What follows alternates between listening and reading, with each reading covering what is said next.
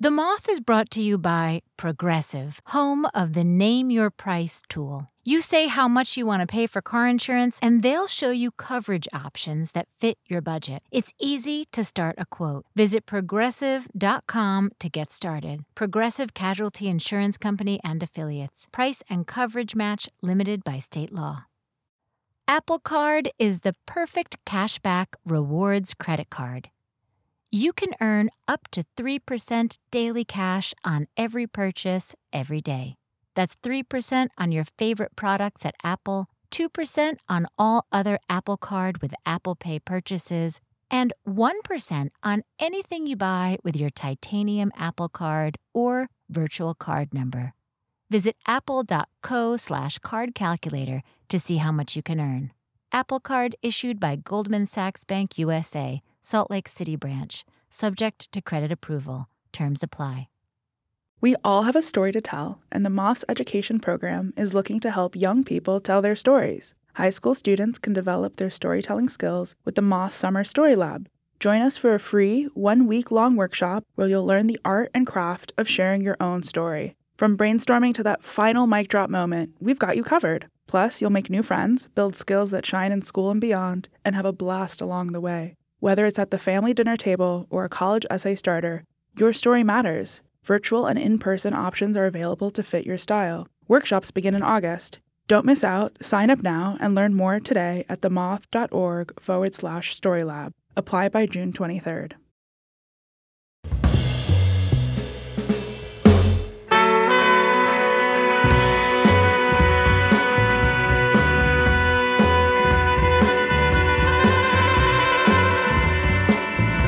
From PRX, this is the Moth Radio Hour.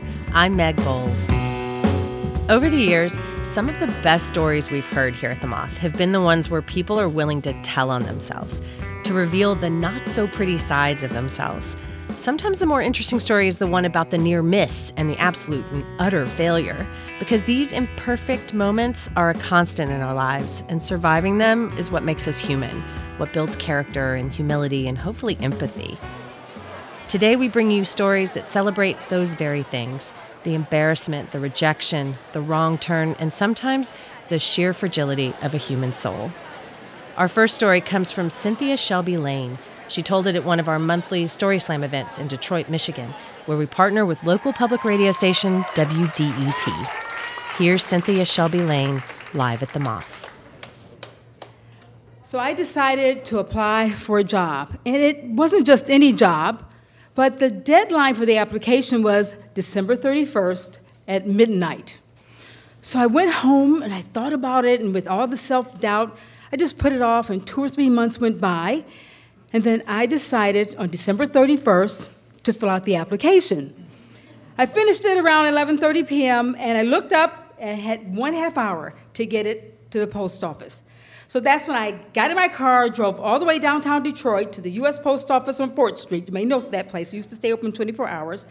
I got in a line. I'm looking at my watch. I'm like, oh, my God, I'm never going to make it. I'm never going to make it. And then I get to the front of the line. The postal clerk stamps it, 11:59, December 31st. And then I realized what I'd done. I had applied to NASA to be a United States astronaut. But then I went back to my car and self-doubt started creeping in again. What did I do? What have I done? A U.S. astronaut? That's the good old white boys club, jet pilots. There are no black female astronauts at all. You be the first. And number 2, there's only a handful of women. Okay, so forget it. You know what? I'm just going to go back to work. I'm a doctor anyway. I can just be a doctor. So I went home, and I went back to work, and I kept working, and then, the anxiety crept in. I kept getting hot and sweaty, and like, are they going to call? Are they not going to call? And then I just forgot about it. And then my staff said, Dr. Lane, NASA's on the line. I'm like, really? So I said, hello. He said, yes, Dr. Lane, congratulations. You've been selected to be a candidate for the U.S. Space Program, a mission specialist. You're going to come down to NASA, Johnson Space Center. We'll arrange your trip. It'll be a week-long interview. Okay. Then I thought again, self-doubt, you know what, I can't go. I'm working that week. I can't get off. Then I called my boss, and he said, okay, fast forward. I arrive at Houston Intercontinental Airport. I get to rent a car, get to Johnson Space Center, get into one of those little bunks. You know, it's kind of a government-issued bunk at Johnson Space Center. It was hot and sweaty on a Sunday afternoon in Houston, Texas. I'm ready to settle in to get ready for this week-long interview. They call me up. There's a little piece of paper on the bed, actually. They said, no, you're going to come to a debriefing right now. That's what they call it, debriefing.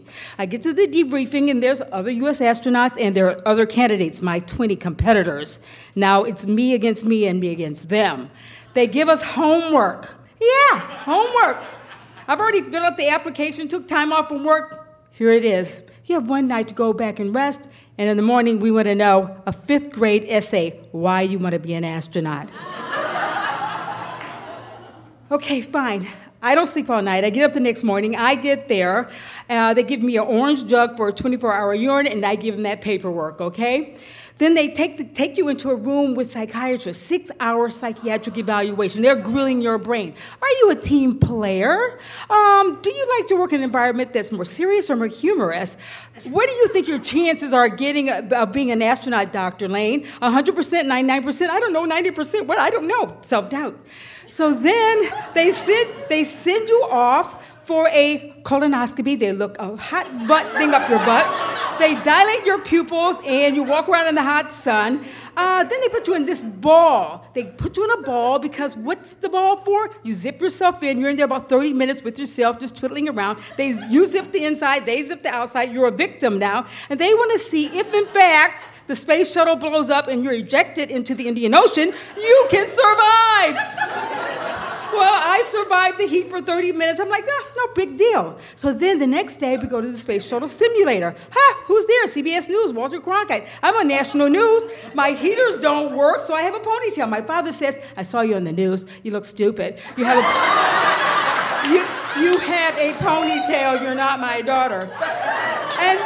And then the final test, the treadmill test. They hook you up, because you got to have the right stuff to be an astronaut in America. They hook you up, the EKG things are all on you, the oxygen is in your mouth, and they take it, they say, we're going to put it incline, we're going to make it go faster. Incline, make it go faster. When you think you're 60 seconds out, just give us a thumbs up, Dr. Lane, because we're going to take you down.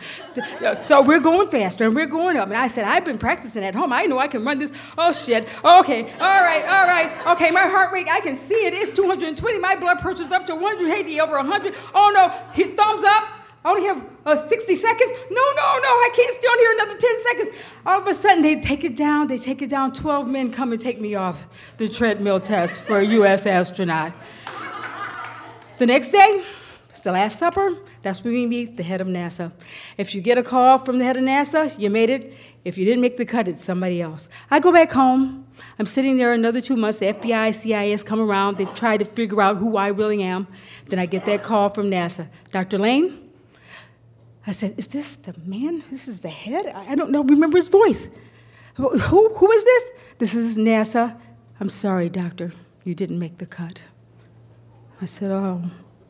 But I can tell you this, never sabotage yourself, never have self-doubt, be 100% clear, because I was willing to go and sit on 750,000 tons of TNT and blast my ass off into outer space.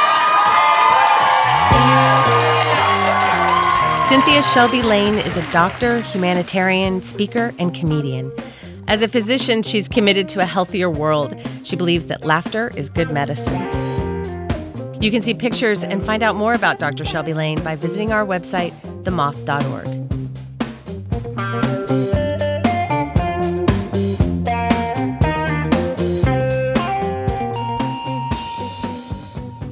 Our next storyteller, Lemn Sissay, is a celebrated and beloved poet and novelist and Chancellor of the University of Manchester in England. He was born to an Ethiopian mother in Wigan, a town in Greater Manchester. Lem's mother went to study in Great Britain, and after finding herself pregnant, she was placed in a mother and baby unit. At 2 months of age, Lemn was placed into the care of social services. His mother was asked to sign papers allowing Lemn to be placed for adoption, but she refused, hoping she would be reunited with her son when she was better able to manage. Instead, after spending 18 years in the care of social services, Lemn was finally released without a penny to his name and no record of his personal history, except for a birth certificate and a letter from his mother. Lemn shared his story at an evening we produced at the Union Chapel in London. Here's Lemn Sissay, live at the Moth. The first thing that I was given when I left the organisation, the social services, was my birth certificate in 1984. Up until then, for the first 17 years of my life, I thought that my name was Norman. The birth certificate had my name and my mother's name, Lemn Sissay, and I was given a letter from my mother pleading for me back, dated 1968. She came to England to study, and she was advised, because she was pregnant, that she should see a social worker, and she wanted me fostered for a short period of time, and the social worker had no intention of giving me back to her. It was his evaluation, and the organisation believed in evaluations. I grew up in foster care for my first 10 years, and after that I moved into a series of children's homes in my mid to late teens. There was a file that was being written about me that lasted from 1967 to 1985, and I wanted to see those files. I wanted to see the proof of my existence. I wanted to see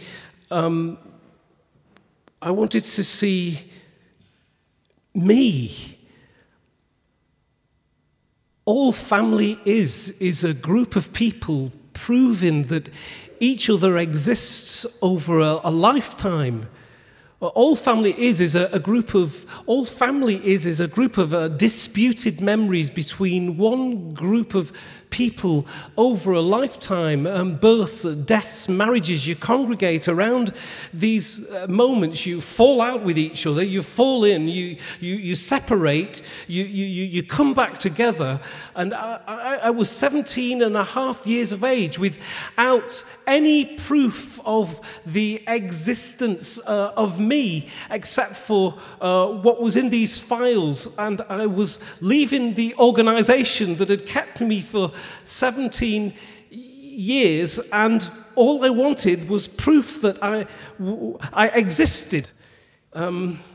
So I was out of the organisation, and I went to the Citizens Advice Bureau, because there was no internet, and I needed to know what my rights were to be able to see the files that had been written about me in my childhood. And I typed the letters on a black Olivetti typewriter, and it took me about 2 years to work through the system.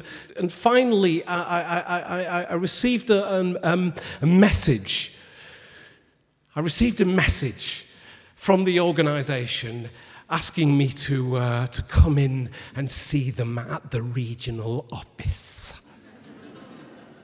And I walked from the village that I was in, through the town, past the homes that I'd been contained in as a child, past the people who'd written the reports about me. About once every 3 months in my life, somebody wrote a report about my development. It was like being a rat in an experiment. And I arrived at the regional office, and I walked in, and I spoke to a receptionist, and she asked me to sit on a chair outside of an office, and it was summer. I watched there as spools of spores poured through the air, and the door opened, and the spores, they turned like grey horses' head and nodded me in, and I walked into his office.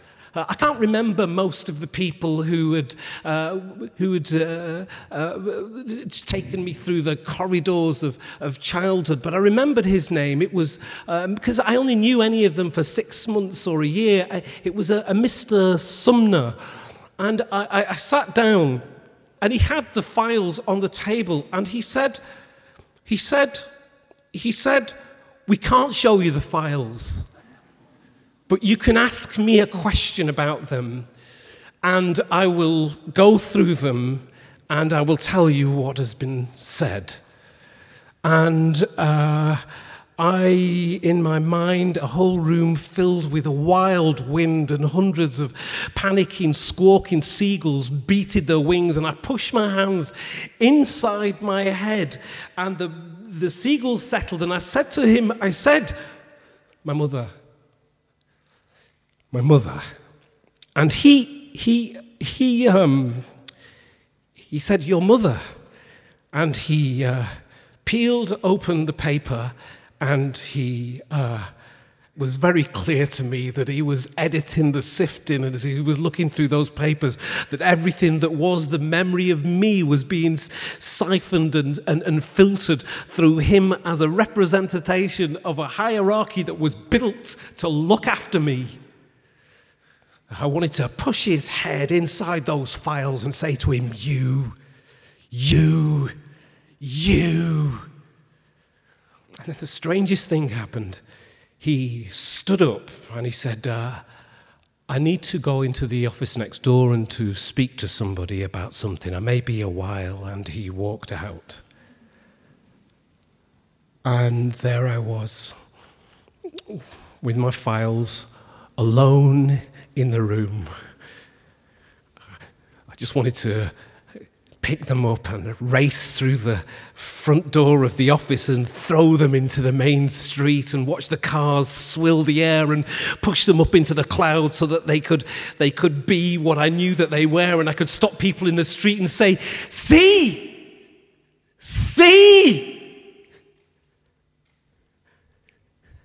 But it was a trap. It was the final trap of the organization to get me to do something wrong at their dishonest behest. So I sat there for a long, long time until Mr. Sumner returned and sat back in his seat in the chair. Are we done? He said. But I wasn't done. 25 years later, only a couple of months ago, I received my files from the social services. They came in 4 black folders, A, B, C, and D. Each of them has a plastic, hundreds of plastic sheets, and in those plastic sheets there are A4 pieces of paper which are slipped into each one of them. Each one a photocopied representation of each file that's the memory of the first 18 years of my freaking life, and they were redacted. There were pages missing, there were names taken away, there were whole parts of my life that I could not see.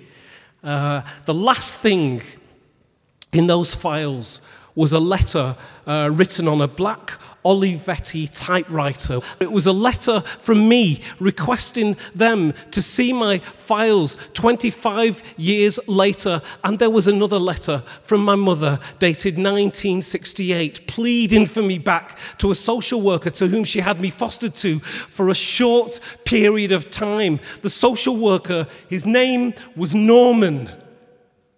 He'd named me after himself. You've been a blessing. Thanks very much.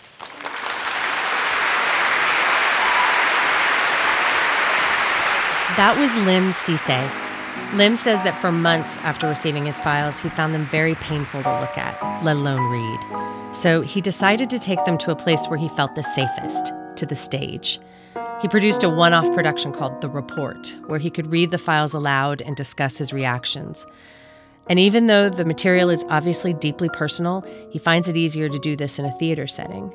He told a reporter for The Guardian that, "I feel good on stage. I feel in a bizarre way like I'm with family. This is the best way for me to look at those files. I couldn't be in a safer place." Some critics have called it theater as therapy, theater as protest, and even theater as survival.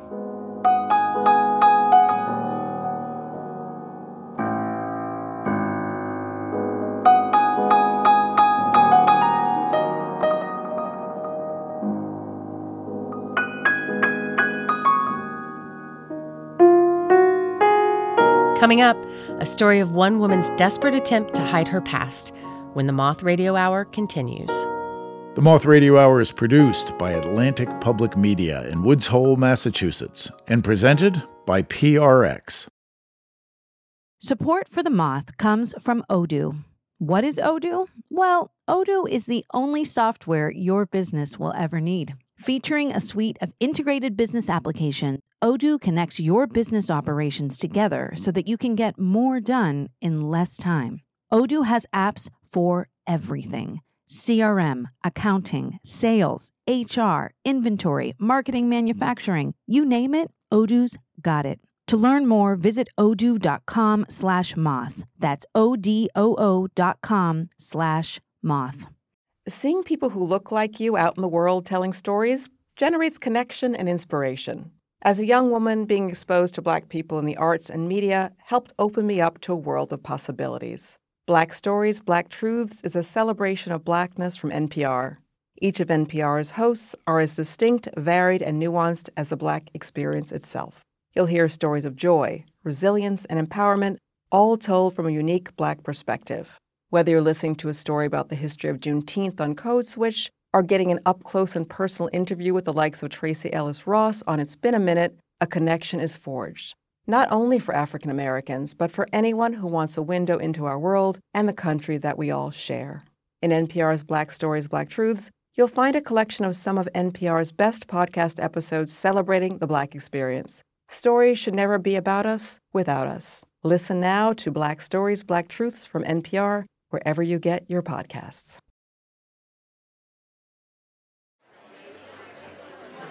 This is the Moth Radio Hour from PRX. I'm Meg Bowles. Our next story comes from Natasha Guynes. I just want to give a little word of caution that Natasha's story deals with some adult situations and may not be appropriate for all listeners. She shared her story at a main stage event we produced in Baltimore, Maryland. The theme of the night was Eye of the Storm. Here's Natasha Guynes live at the Moth.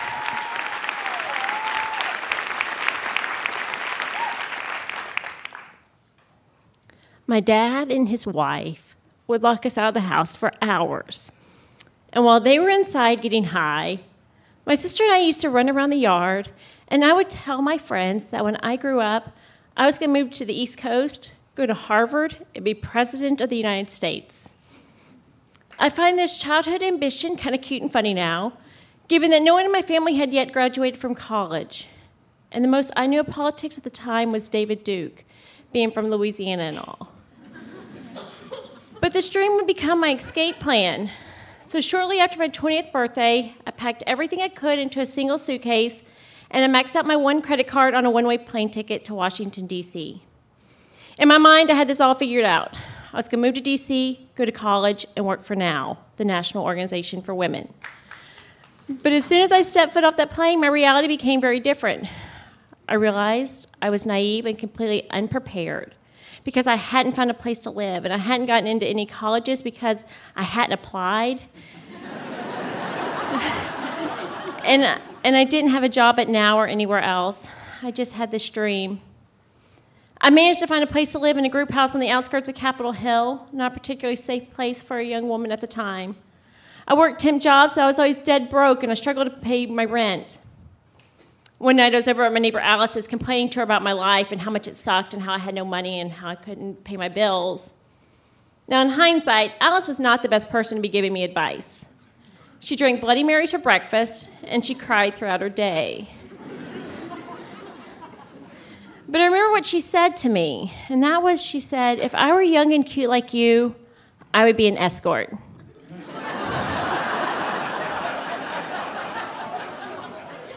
She made it sound easy, like I'd go to some nice places, make some fast cash, how hard could it be? And the next thing I remember, Alice and I were sitting on the floor of her bedroom flipping through the escort ads in the back of the phone book. I dialed Pamela Martin and Associates, and a woman named Julia answered. But I know now Julia was Deborah Jean Palfrey, and Deborah Jean Palfrey was later called the D.C. Madam.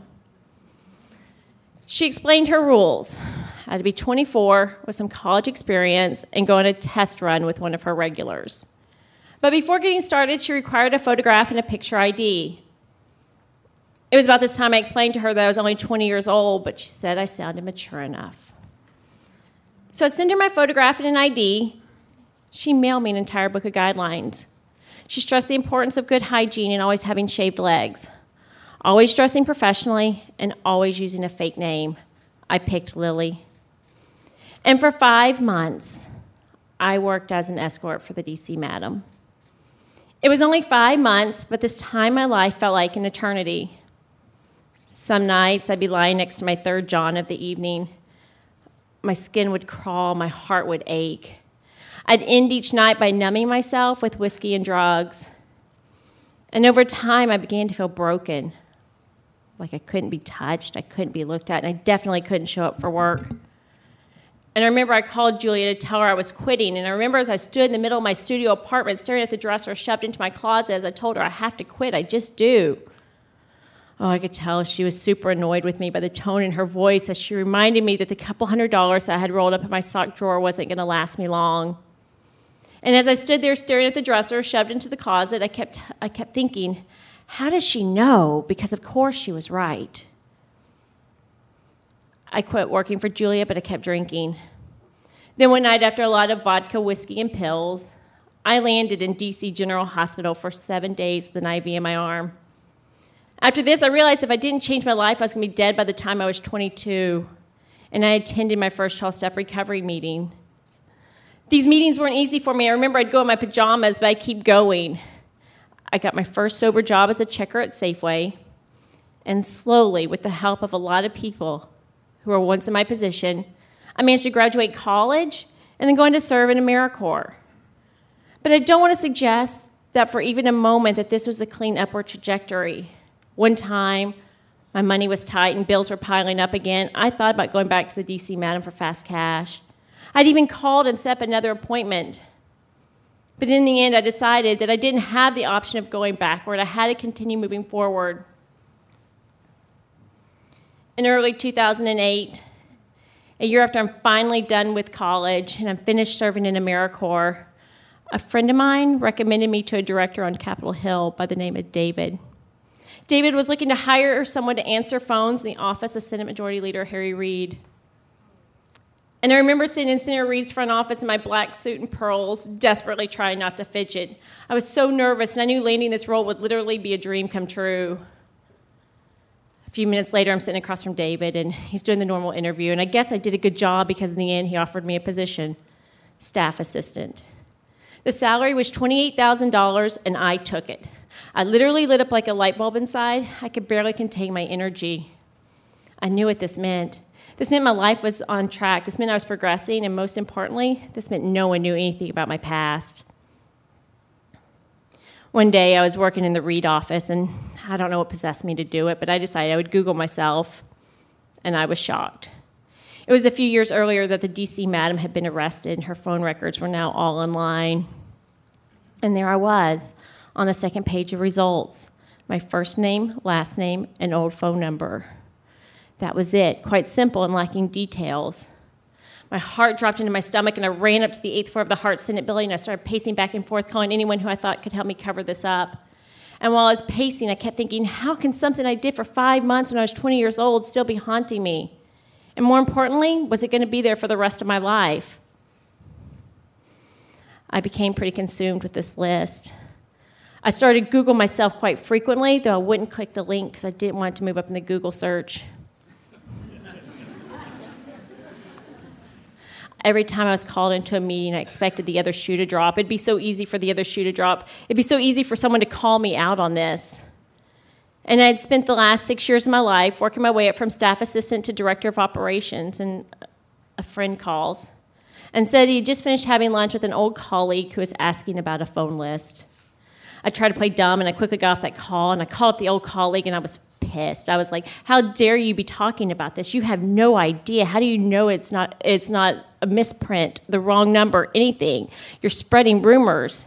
And as I accused him of this, I asked him, have you shared about this list with anyone else? Specifically, David. David, who I didn't work for anymore, but I still respected very much. And he said yes. I hung up that phone. I sprinted across 3 Senate buildings to the Hart building until I got to David's office, and I shut the door, and I said, I hear you know about the list. He said, what list? I said, the list. But the look on his face said, don't ask, don't tell. And feeling relieved that I wasn't going to have to give an explanation, I said, okay, never mind. I started to leave. But as I started to make my exit, David asked, well, since you brought it up, how did your name end up on that list? I started to cry as I told him a cleaned-up version of the truth. I basically lied. It's all I had to offer at the time. Not long after that conversation with David, I left the Hill. I felt like a failure, like my dreams were falling apart, like I couldn't hang. A couple years later, a couple jobs later, I landed at a law firm as a chief of staff, and I feel like, again, my life is progressing. Everything's on track. I'm making good money. What more could I want? And I had this nagging feeling that I wanted to be doing something more. And I got this idea. Maybe I could stop running and stop hiding and start using my experiences to help other women. But first, I knew I needed buy-in. So I started going back to the same colleagues I'd spent so many years trying to hide my secret from to tell them about my story and my idea to form an organization that supports vulnerable young women. I remember sitting at the Firehook Bakery on Connecticut Avenue talking to a former Reed colleague and friend, Rodell, about my idea to form this organization and about my story. And the look on his face said he had no idea this was my past. And as I connected the dots between my story and the organization, he offered and vowed to help me do anything he could to help me make it a success, but cautioned me that once this secret was out, there was no way I could put it back in. And though I wasn't 100% confident in my decision yet, I said I know. Because I kept thinking it was more important for me to start sharing about these experiences to help other women prevent them from going down the same path than to keep them inside. Since that conversation with Rodell, and in the last 15 months, her Resiliency Center has opened its doors and has served more than 70 young women, each with individual circumstances, to help them get on the path to a thriving future. Roll call.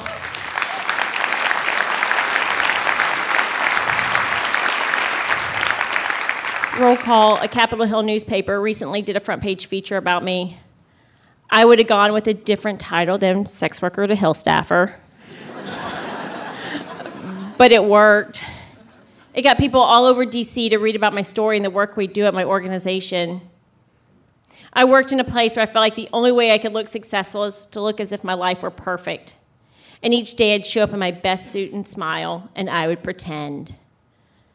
I know now that I spent way too much time running from my past, hoping that no one would find the truth and use it against me. It was a lot of work and a heavy burden to carry those secrets all these years, and it's been much more empowering to be able to own them. Thank you.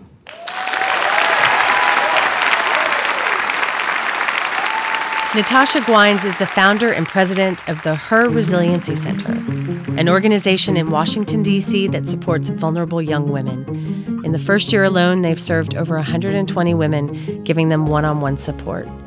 I asked Natasha if there was anything else she wanted me to mention, and she wrote, "One person told me that my life could be different, and then helped me find what that looked like. And that one person helped change the trajectory of my life." By the way, Natasha came to us through our pitch line. You can do the same thing. If you go to our website, themoth.org, and look for Tell a Story, it'll give you all the info for how to call us or even record a 2-minute pitch of your story right there on the website. We have a team of people, including me, and we listen to every story that comes in, and we'd love to hear yours. Hi, my name's Gary Weinstein. I live in Greenwich, Connecticut. My wife and I have 3 daughters. Our middle daughter, Kate, has Asperger's syndrome. She has difficulty with social interactions and impulsivity, and I have been determined to get her a driver's license, a big challenge for some of the problems that she has. We gave her a lot of teaching, many, many extra hours, and signed her up for her road test. Before the road test, I said to her, "Kate, it is imperative that you act normal. The instructor is going to see you for a very short amount of time, and I don't want them to prejudge you." And she said to me, "Dad, stop yelling at me. Look at the dog cowering in the side of the room. I can take it, but the dog can't." The appointed day came, and we waited for her to be called. They called her name. She jumped up from her seat and immediately laid down on the floor. I said, quick, get up, the instructor's coming over, what are you doing? She said, oh, my back hurts, and the doctor said to lie down when my back hurts. I said, get up now, you got to act normal. She leaves, 20 minutes, comes back with a big smile on her face. I asked what happened. She said, wait, and the instructor will tell you. And the instructor said, Kate did great, she passed. So I grabbed her in the middle of the motor vehicle bureau, and I held her in a waltz-like position, and I danced up and down the whole length of the motor vehicle bureau with tears in my eyes, saying, Kate, you did it, you did it. The whole time she looked at me and said, Dad, Dad, not normal, not normal. Dancing in the middle of a motor vehicle, not normal, must stop. Remember, if you have a story you'd like to share, you can pitch us at themoth.org. Coming up, a story of trying to overcome embarrassment by doing the unthinkable. That's when the Moth Radio Hour continues.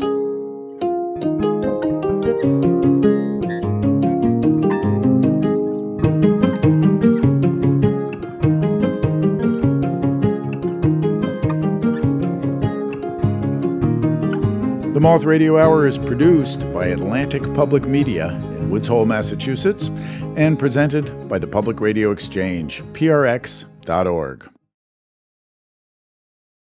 For over a century, Brooks has been propelled by a never-ending curiosity with how humans move. It drives their every decision and every innovation because they believe movement is the key to feeling more alive. And we're all moving towards something.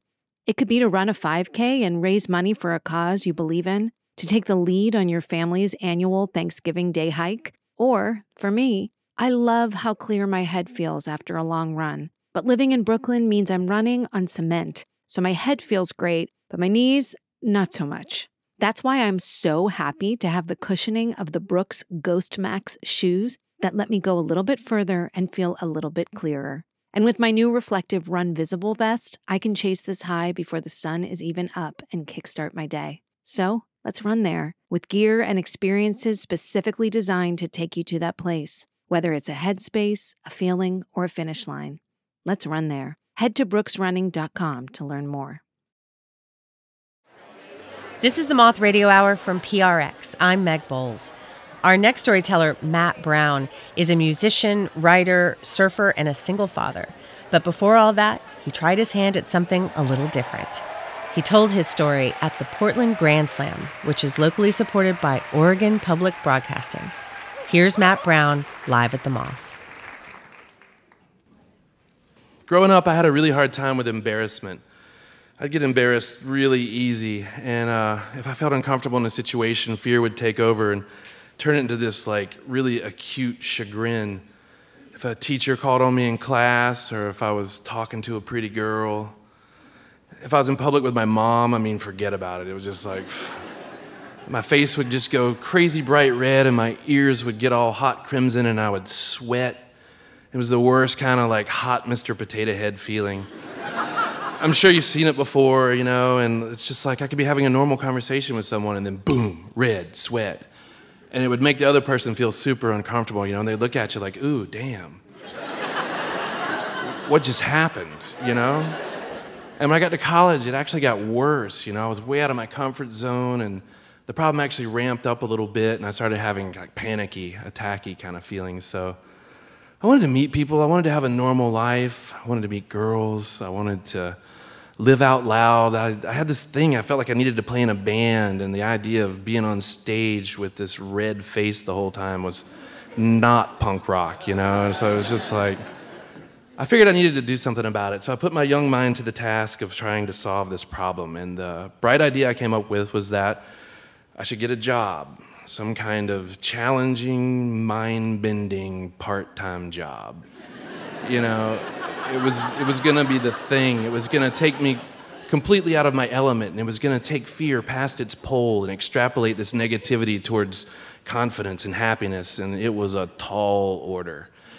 And nonetheless, I got up every morning and over coffee, I'd flip through the paper and look through the want ads, and it was full of the same old stuff, office jobs and restaurants and hotels and construction, and nothing sounded scary enough, but towards the end of the first week of looking, I found it, and it was right there on the page, and all of its awful, disgusting glory. It made me cringe, and I looked at it, and my fear compass, it hit an all-time high, and all it took was a few words in bold black print: clowns needed.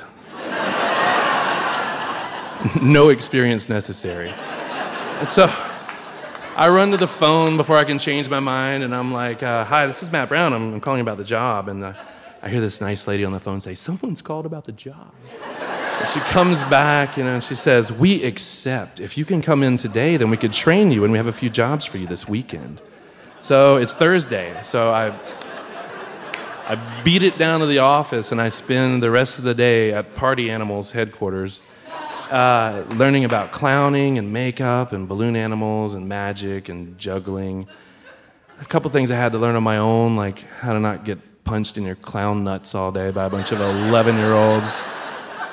But the standard gig was like a 45-minute birthday party for a kid, and you would go, and I accepted 2 of these for the following weekend. And I went home with this sack of clothes and toys and games, and what I hadn't anticipated was the reaction of my roommates. And they thought I'd done some dumb shit before, but this one, I guess, kind of went over the line, and they were convinced that I was just an idiot.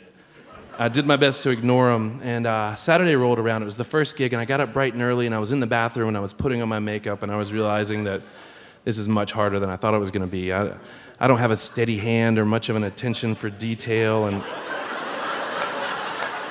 my first try, I get death metal clown, and I erase that, and I go second try, and I get murder clown. And third try softens up enough for my standards, and I'm cool with it, and I'm looking in the mirror, and I'm saying to myself, what the hell are you doing? You don't even like clowns, And then my roommates wake up, and it's on, They're laughing, and it's, I'm a freaking clown, and here we go. So I get the hell out of there. I grab my gear, I go out to my car, I start up my car, and that's when the fear sets in of how scary this is really gonna be. And I crank up the radio just to drown out my thoughts. And I'm like, I'll rock out, I'll drive for a little while. I'll head towards this party, and I'll decide how I feel about this. And I'm driving along, and I'm doing that thing where I'm like, man, you don't have to do anything you don't wanna do. You can quit this right now. And I get to this stoplight about a mile from my house, and this heavy blanket of dark fear just drops down around my whole body, and I'm frozen, and I'm like, I can't do this. There's no way. This is over. I'm not going to get out of my problem this way. I don't get to win this time. I'm going to have to quit. So I turn the music down. I'm sitting there looking all melancholy Gene Simmons, and I hear this racket and this noise, and it's screaming, and I'm looking on both sides of me. There are these giant family cars, and they're full of kids, and the kids are hanging out the windows, and they've got their arms out, and they're yelling, clown, clown, hello, clown. And I roll down my front windows, man, and I reach out as far as I can in both directions at these kids, and I'm like, I can do this.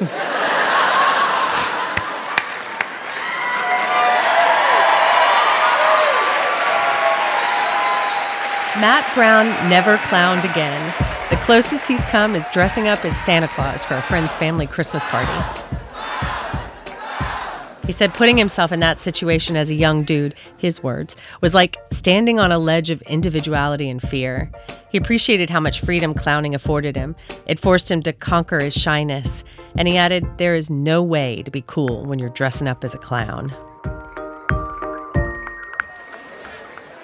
I first met our next storyteller after he called the Moth pitch line and left a 2-minute pitch.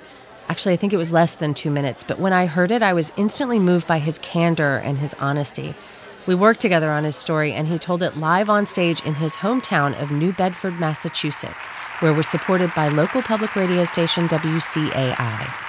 Here's Daniel Turpin, live at the Zeiterion Theater. So it was Friday, and I'd just come home from the hospital with my mother. She'd had spinal fusion surgery. It's the kind where they weld some of your vertebrae together. Yeah, you see, my mother, she worked so hard, she actually wore herself out. She's an amazing woman. She grew up between British boarding schools and these remote islands in the Pacific Ocean. And she sailed around the world with her father when she was 21. And for the last 30 years, she's successfully built this small company that's provided for the two of us. So when we found out she was going to have the surgery, I was happy that I could help.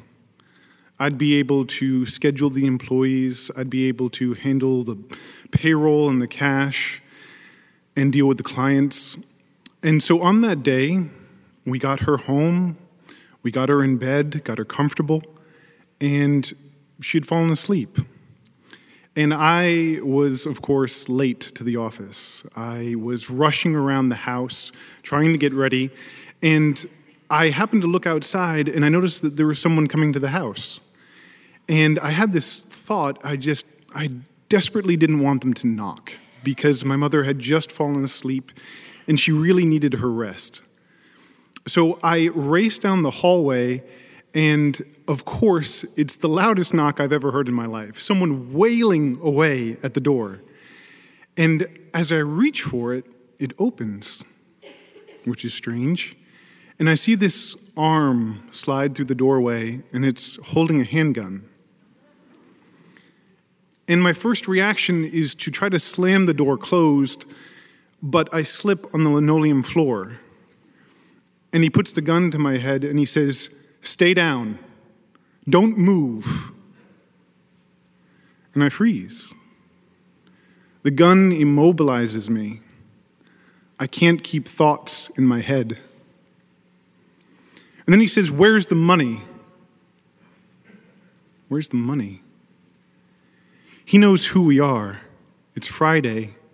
It's payday. And things are moving so fast, I tell him the money is on the table. And I think to myself that if he gets what he wants, then maybe he'll just leave. And so he grabs me by the back of the shirt, he pulls me over to the table, and I can see his arm reach past me and take the money. And now I'm thinking, he'll leave. But instead, he tells me to get on my knees. And I feel that hard, rounded edge pressed up to the back of my head. And it dawns on me that I've made a mistake. I'm going to die. He doesn't want a witness. And so far, I've done nothing. I've done nothing to save my life. And as this thought is running through my head, a familiar voice interrupts, and I hear my mother say, "Excuse me." And she's come around the corner, and she's crashed into this guy. He has his back towards her, so she can't see that he has a gun. And he turns and throws her into the wall, and I'm horrified. I'm thinking about her surgery. And as I go over to her, he runs out the door. And as I'm helping her up, I'm then realizing that I'm restraining her from running after him. And I say, "Mom, he has a gun, and you just had surgery. You need to stay here." I grab the phone, and I dial 911. And I go to the doorway, and I have this surreal moment where I'm watching this man run across my yard. This man that threatened my life and hurt my mother. And I think I can catch him. I'm faster than he is. But I know he has a gun.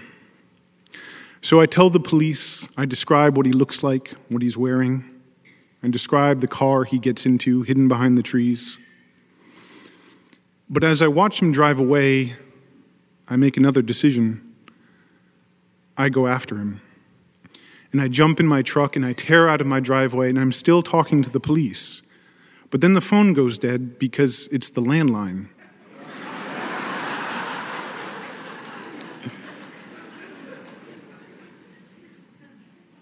So I'm going 100 miles an hour down Route 88, passing cars, and I realize I'm alone. I don't have a phone. I don't have a weapon. I just have my anger. It turns out I meet the police first. And they explained to me that when I called, it was during a shift change. So instead of 4 cruisers on the road, there were 8. And they already had them in custody.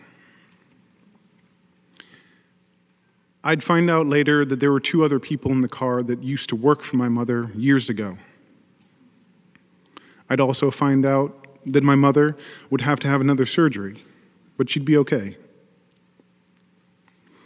But later that night, after I'd had dinner, fed the cats, brushed my teeth, and got in bed, I stared at the ceiling and I'd go back to that moment when he told me to get on my knees,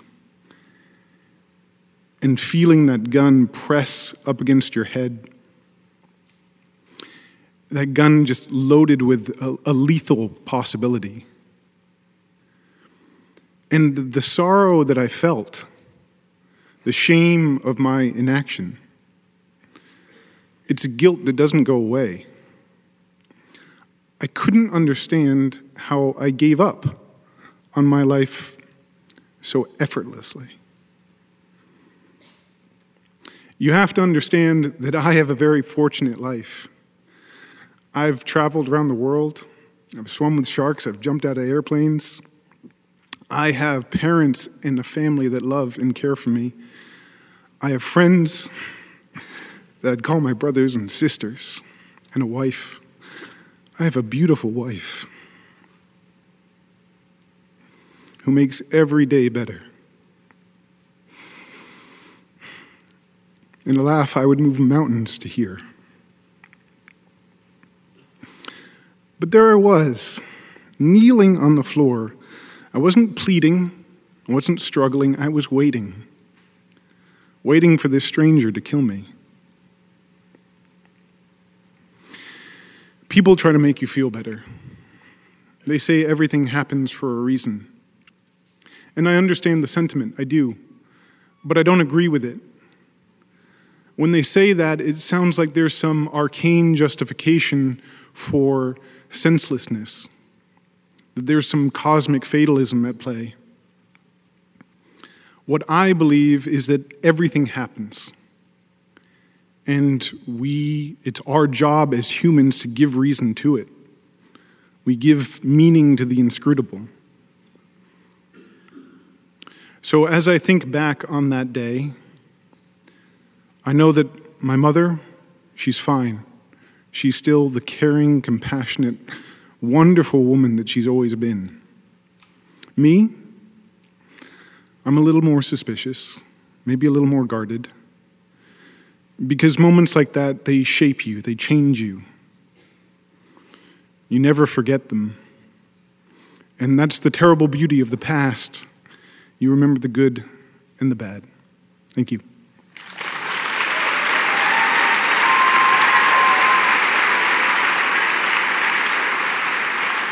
That was Daniel Turpin. Daniel told us his mother is doing well these days and working harder than ever. He looks forward to covering her at work in the not-so-distant future so she can take a month off and relax. Daniel recently wrote in an email to me that one of the things he appreciates about The Moth is the opportunity to simply sit and listen. He said, "It's so rare these days. I know personally that I am too often trying to formulate my response to what's being communicated to me rather than really listening to what's being said." You can visit our website to see pictures and learn more about all the storytellers you've heard in this hour. And while you're there, you can find out more about our live events. That's on our website, themoth.org. That's it for this episode. We hope you'll join us again next time for the Moth Radio Hour.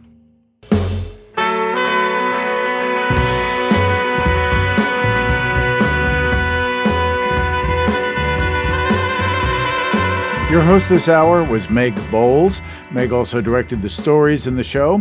The rest of the Moth's directorial staff includes Catherine Burns, Sarah Haberman, Sarah Austin-Jeunesse, and Jennifer Hickson. Production support from Timothy Lou Lee. Moth stories are true, as remembered and affirmed by the Storytellers. Our theme music is by The Drift. Other music in this hour from Bill Frisell, Chili Gonzalez, and Lullatone. The Moth Radio Hour is produced by me, Jay Allison, with Vicki Merrick at Atlantic Public Media in Woods Hole, Massachusetts, and special thanks to WCAI, also in Woods Hole. This hour was produced with funds from the National Endowment for the Arts. The Moth Radio Hour is presented by PRX. For more about our podcast, for information on pitching us your own story and everything else, go to our website, themoth.org.